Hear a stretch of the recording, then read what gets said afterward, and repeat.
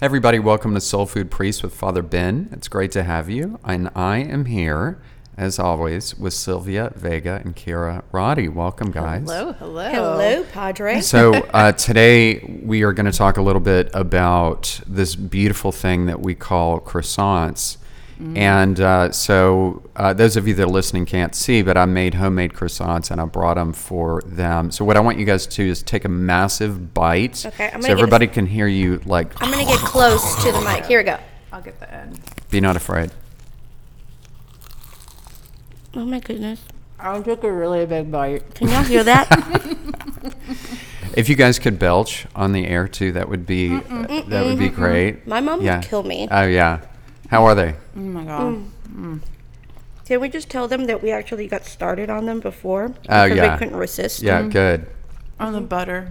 It's amazing. Now, when in doubt, butter. When in doubt. So, When we get to heaven, I hope this is the taste that's in our mouth for all of eternity. yeah. With a little bit of Nutella. And we use, the butter that we use is called Plugra, Plugra. So it has double the butter fat as other butter. Of course. And so it's better than other butter for that reason. So, for all of you who are listening, be grateful that you don't work for Father Ben, or else you Be have grateful. 20 extra pounds. However, we are very grateful, and Oh, I'm very Yeah. grateful. you can see how grateful we are. Very, very grateful. You know, my favorite way actually is to take it, slice it up, and put ham and cheese in there. And so this croissants, in the French world, they have this whole not schema but group of breakfast pastries they call viennoiserie. And so that would include like Danish croissants, like what we would call muffins, things like that, right? So they call it viennoiserie because a lot of these originated in Vienna, and that's where that comes from. So, so if you see this term viennoiserie, that includes croissants, and that's where they brought croissants from Vienna to France. You've heard of Marie Antoinette. Of course. So Marie Antoinette was kind of the person to do that, but it's shaped in a croissant because it commemorates the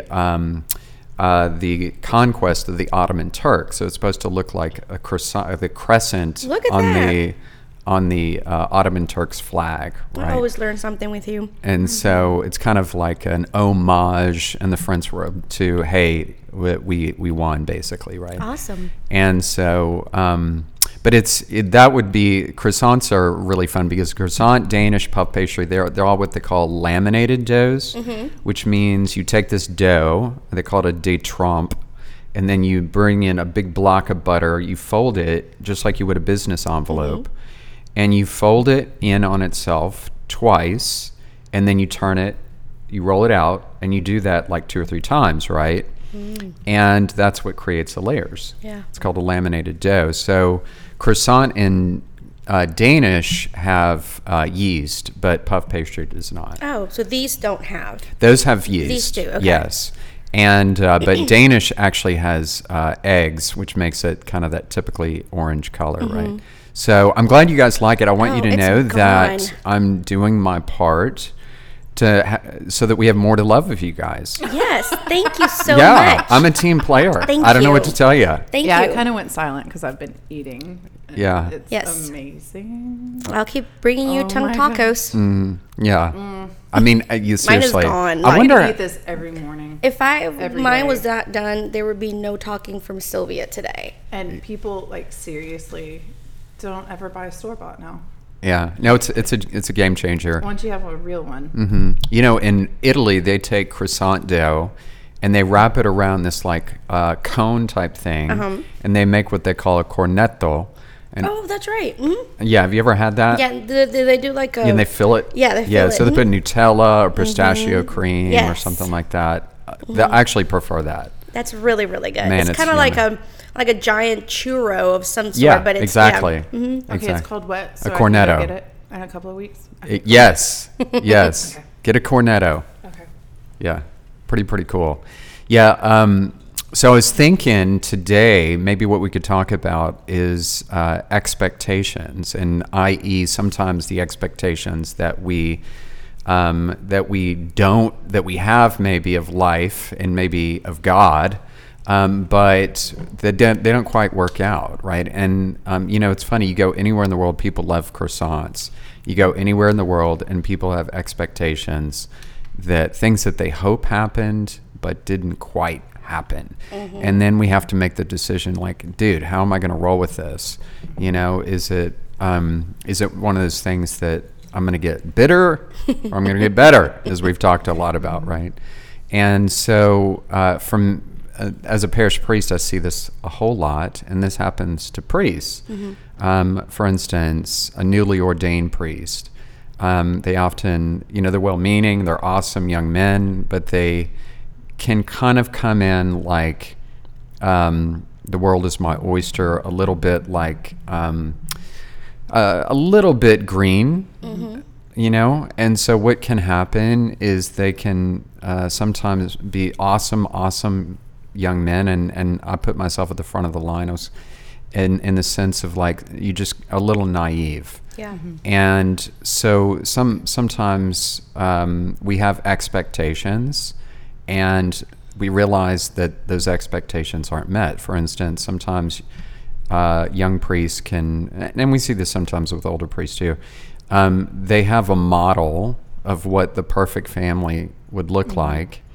And when they start working with people, they realize, man, these people's lives are messy. Oh my gosh, and so and then as time goes on, once they've got a little more wisdom, often what'll happen, not always, but often, they realize my own life is kind of messy. Yeah. So then I can identify with these people myself, right? And so I think sometimes people can kind of roll with expectations not met better than others. In other words, in my opinion, I think one of the marks of a strong moral character is how well we roll with things that drop in our lap that we were not expecting. I mean, for instance, a young couple ready to have children and they're infertile. You have a young man who goes to the military, and a few years later he's an amputee. Yeah. I mean, these are all tragic things, but how well do we roll with that stuff?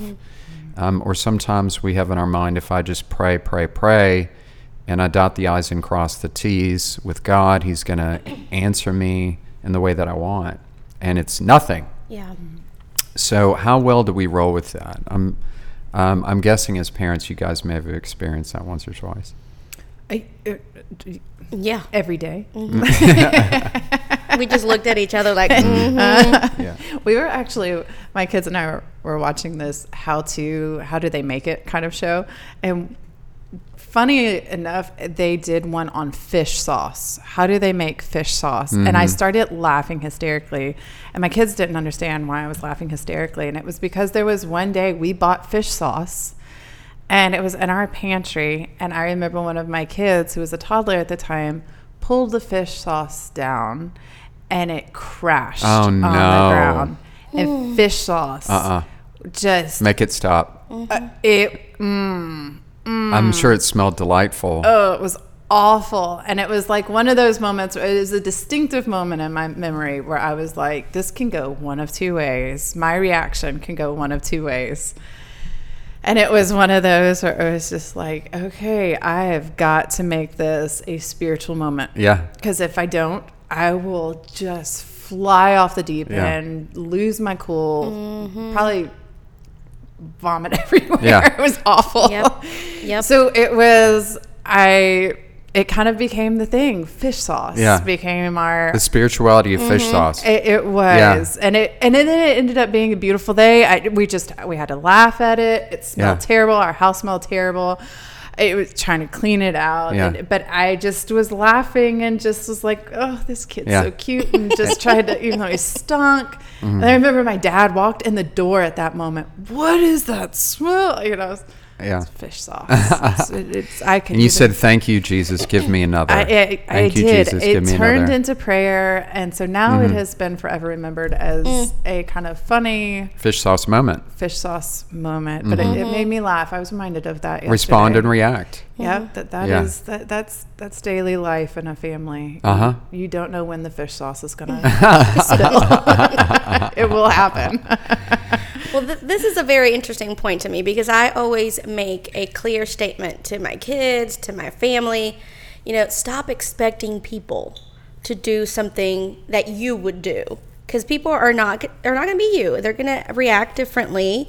One kid is going to be different from the other kid. Just because your firstborn was easy peasy, you can't expect the second one to be the same, because it's his own identity.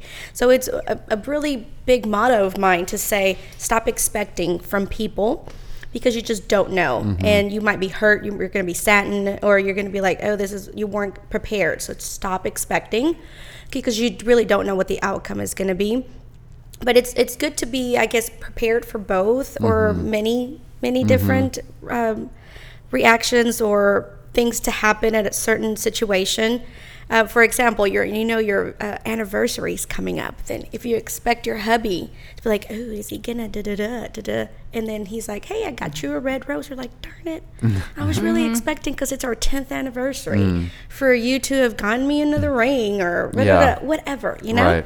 So please stop expecting from other people what you maybe would have done, or what you want, because everyone's always getting hurt. No, and what a great point, because I think especially in families, it's one of the hardest things, right, is to accept the person as they are right now, not as I want them to be. True. And or especially, again, going into marriage, or going into the priesthood, or going into religious life, accepting the people where they are right now rather than where I want them to be. Because they'll never be, our spouse or our people will never be where they should be if we don't accept them where they are right now. And which means, of course, we have to change ourselves, because we can't change that other person and our expectations, to your point. I mean, one of the things, I think, if we read the lives of the saints, and I'm paraphrasing what they say, but one of the things that can easily lead to disappointment and expectations is when we misunderstand the difference between routines and ruts. So when people fall into routine, which most people prefer routines because it's comfortable, I do the same thing at the same time every day, this is my routine. Routines can easily lead to a rut, but ruts don't cause routines. Yeah. So in other words, like what can happen with couples, if let's say they've been married for 20 years or more, it's not that there's some big vitriolic kind of thing, where they're attacking. It's just the humdrum routine where they kind of hit a rut. We're phoning it in. I mean, again, I'm always making the analogy, of course, between priesthood and married life, because John Paul II did. But like for priests, where that challenge comes is they're putting zero effort into their homilies or sermons. Yeah. They're just kind of phoning it in. Yeah. Right? They're phoning it in. So what'll happen is they tend to have about 5 different things that they're repeating over and over and over again. Not that it's bad, but there's nothing fresh about it. And they often refuse to talk about anything that would ruffle feathers. Yeah. So in other words, for both of us, for both groups, a routine can easily lead to ruts. And what happens when somebody falls into a rut is they absolutely positively cannot handle unforeseen things that fall into their lap, which is just not realistic. That's not life. Yeah. Yeah. Well, what are good, I guess, from all of us, what are good pointers, Father, that people that are listening, and we sitting in the pews and in this chair, can do to, I guess, better navigate waters when you expected something and something completely different happened. And yeah, we just told people stop expecting stuff. But when it's like, oh, this is easy, this always happens, and something just completely different happened. What is a good way to navigate waters in situations like that? Yeah, I mean, and there's a lot one could say. Yeah. But I would say, in my humble opinion, and I know there's plenty of people that would have other things, but a lot of it is to realize most of us have plenty of people around us that are trying to help us. But we often filter out what they're trying to tell us to help us to be better people. Yeah. Because we're used to hearing their voice. Yeah. So imagine a young man whose parents are trying to help them, and he just tunes them out because they don't appreciate that my independence or whatever. Or again, this happens years of married life. People, if I, as a priest, if I'd look like I'm having a crappy day, there's about 30 people. Father, are you okay? Do you have Ebola? I'm like, look, trust me, I'm fine. Okay, I just need some coffee. And so but in other words, that we listen to people that are trying to help us. Yeah. And when we do that, we're happier people. Self-care. There's nothing selfish about self-care. Very difficult for people to learn. They know they should, and they've often hit the wall where they're going smack, but they don't institute the word no into their life and have boundaries, especially with their people in their family or their coworkers or their boss or their church. I always tell people, look, if you have to choose between being active in your parish and doing what you need in your family, that's not a choice. Yeah. Your family comes first at all. I mean, that's not a choice. So to answer your question, self-care is huge. Emotionally, spiritually, physically, because without that, people do not have a disposition to handle something that drops in their lap. You get T-bone going through the intersection. If somebody is taking care of themselves, they're most likely going to react in a better way. And then finally, I've talked a lot about this on our podcast, but what are the triggers that set you off? If it's having a money conversation with my spouse, what are the triggers that set us off? And because a lot of people, they just never stop to think about that. Yeah. Also, what if I am sitting in a situation different, I just got a job and I thought this was going to be the job description and I was told, and then it's something completely different. I just got married and the guy is completely different than what he was before we were married. I just came into the priesthood and this is nothing of what I expected. When is the perfect time to speak up? And how are good pointers of how I'm going to speak up? Because you can't just say, hey, you're not the guy that I married. You're different now. Or this is not what I was getting paid for. Oh, I want to quit the priesthood. When is the good moment? Right at the beginning, wait a little bit. And what is a good way to tackle that? Yeah.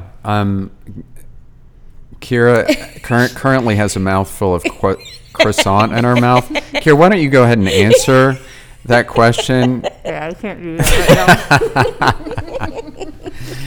right now. So I will answer on behalf of Khira since she has a mouthful of croissant. Very, very classy. By the way, everybody, she's spitting it all at the table. Yeah.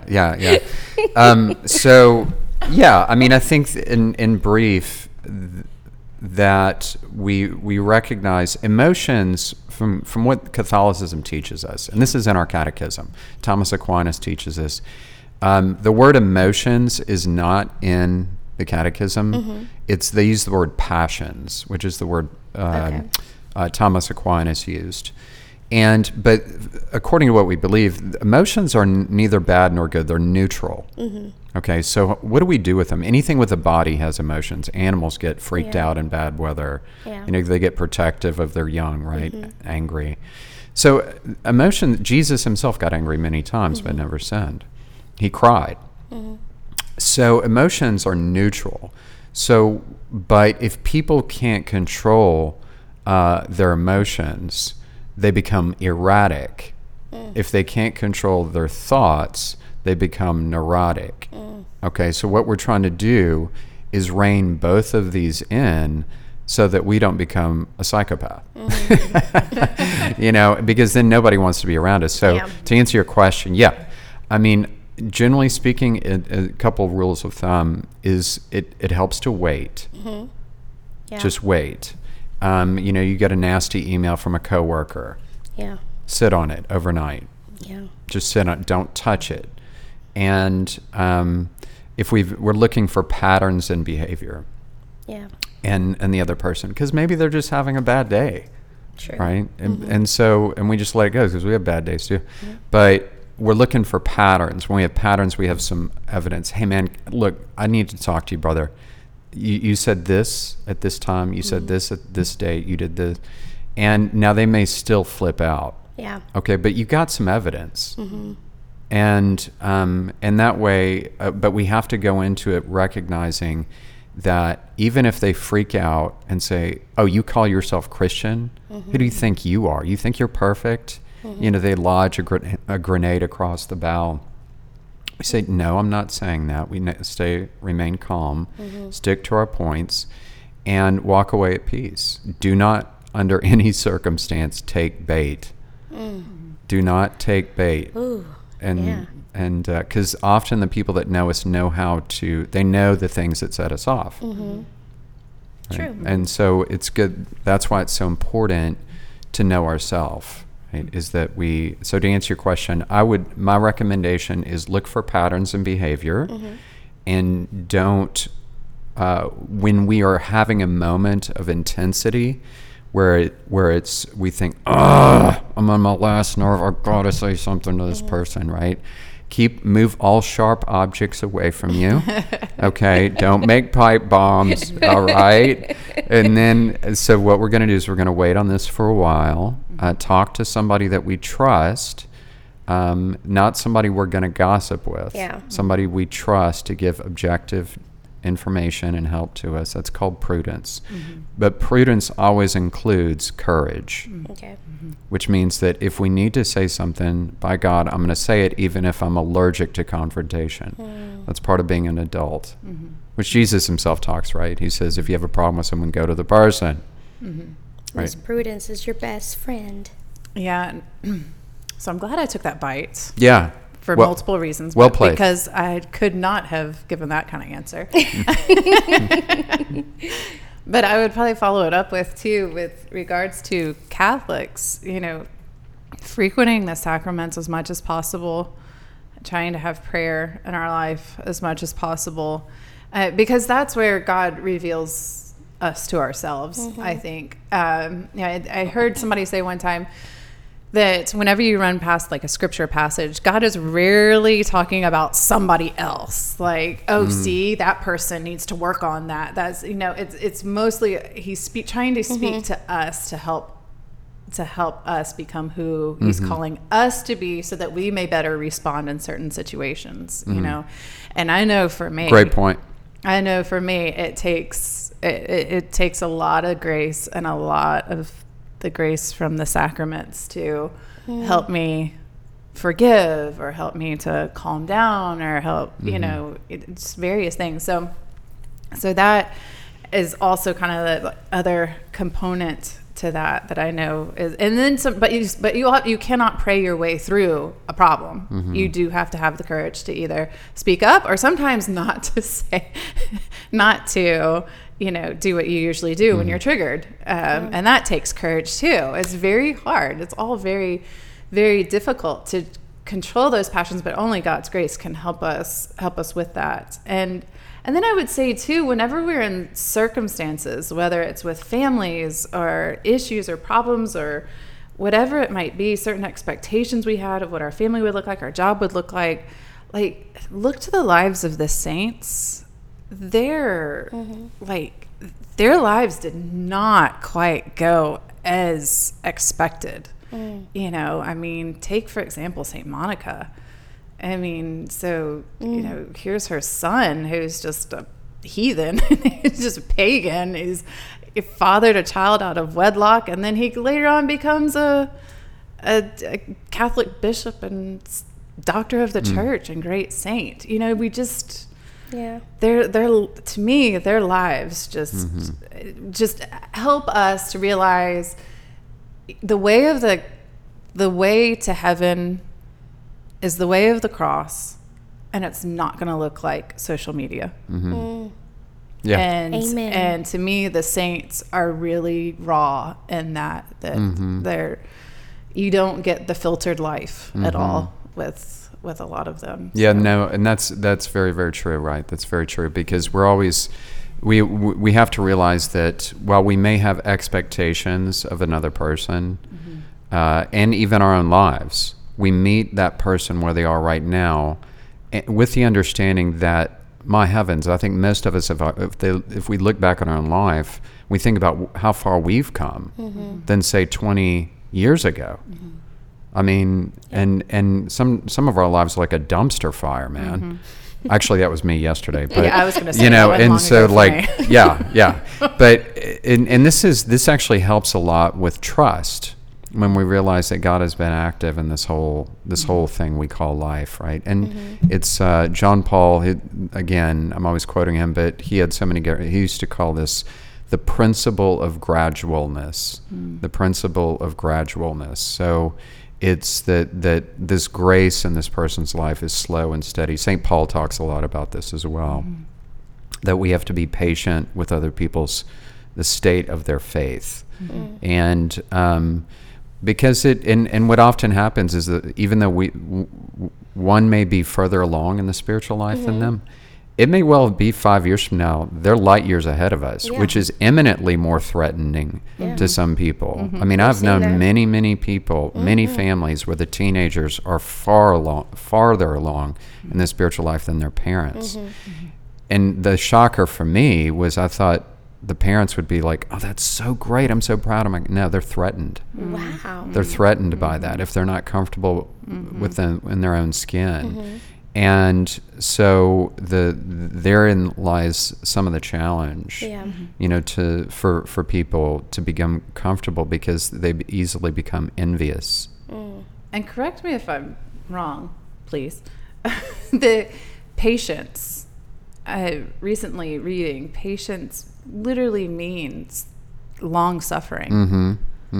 And so patience, so when we pray for patience, it's going to include suffering. Yeah, Augustine talks about that, Yeah, and that it is, patience is the virtue that's also strongly tied with fortitude. Because in order to remain in that long suffering, we have to be willing to stand our ground, kind of. So, so don't be discouraged when God says wait, or we have to be patient with others, and maybe we don't see that conversion happening, or we don't see that conversion within our own selves, or we see who we want to be, but we keep hitting stumbling blocks and falling. It's being patient with ourselves, being patient with others, means that we're gonna have to kind of suffer through all of the pruning process. It's not going to be butterflies and rainbows all the Right. time. You know, it's as if sometimes Jesus needs to look at us and say, "Suck it up, buttercup." It's here. Hey, listen, don't forget that we love you. We're praying for each one of you. And don't forget as well that butter loves you. Okay? And the more that one can incorporate butter in your life, the happier you will be. Don't forget to put soul in your food and give food to your soul. God bless you.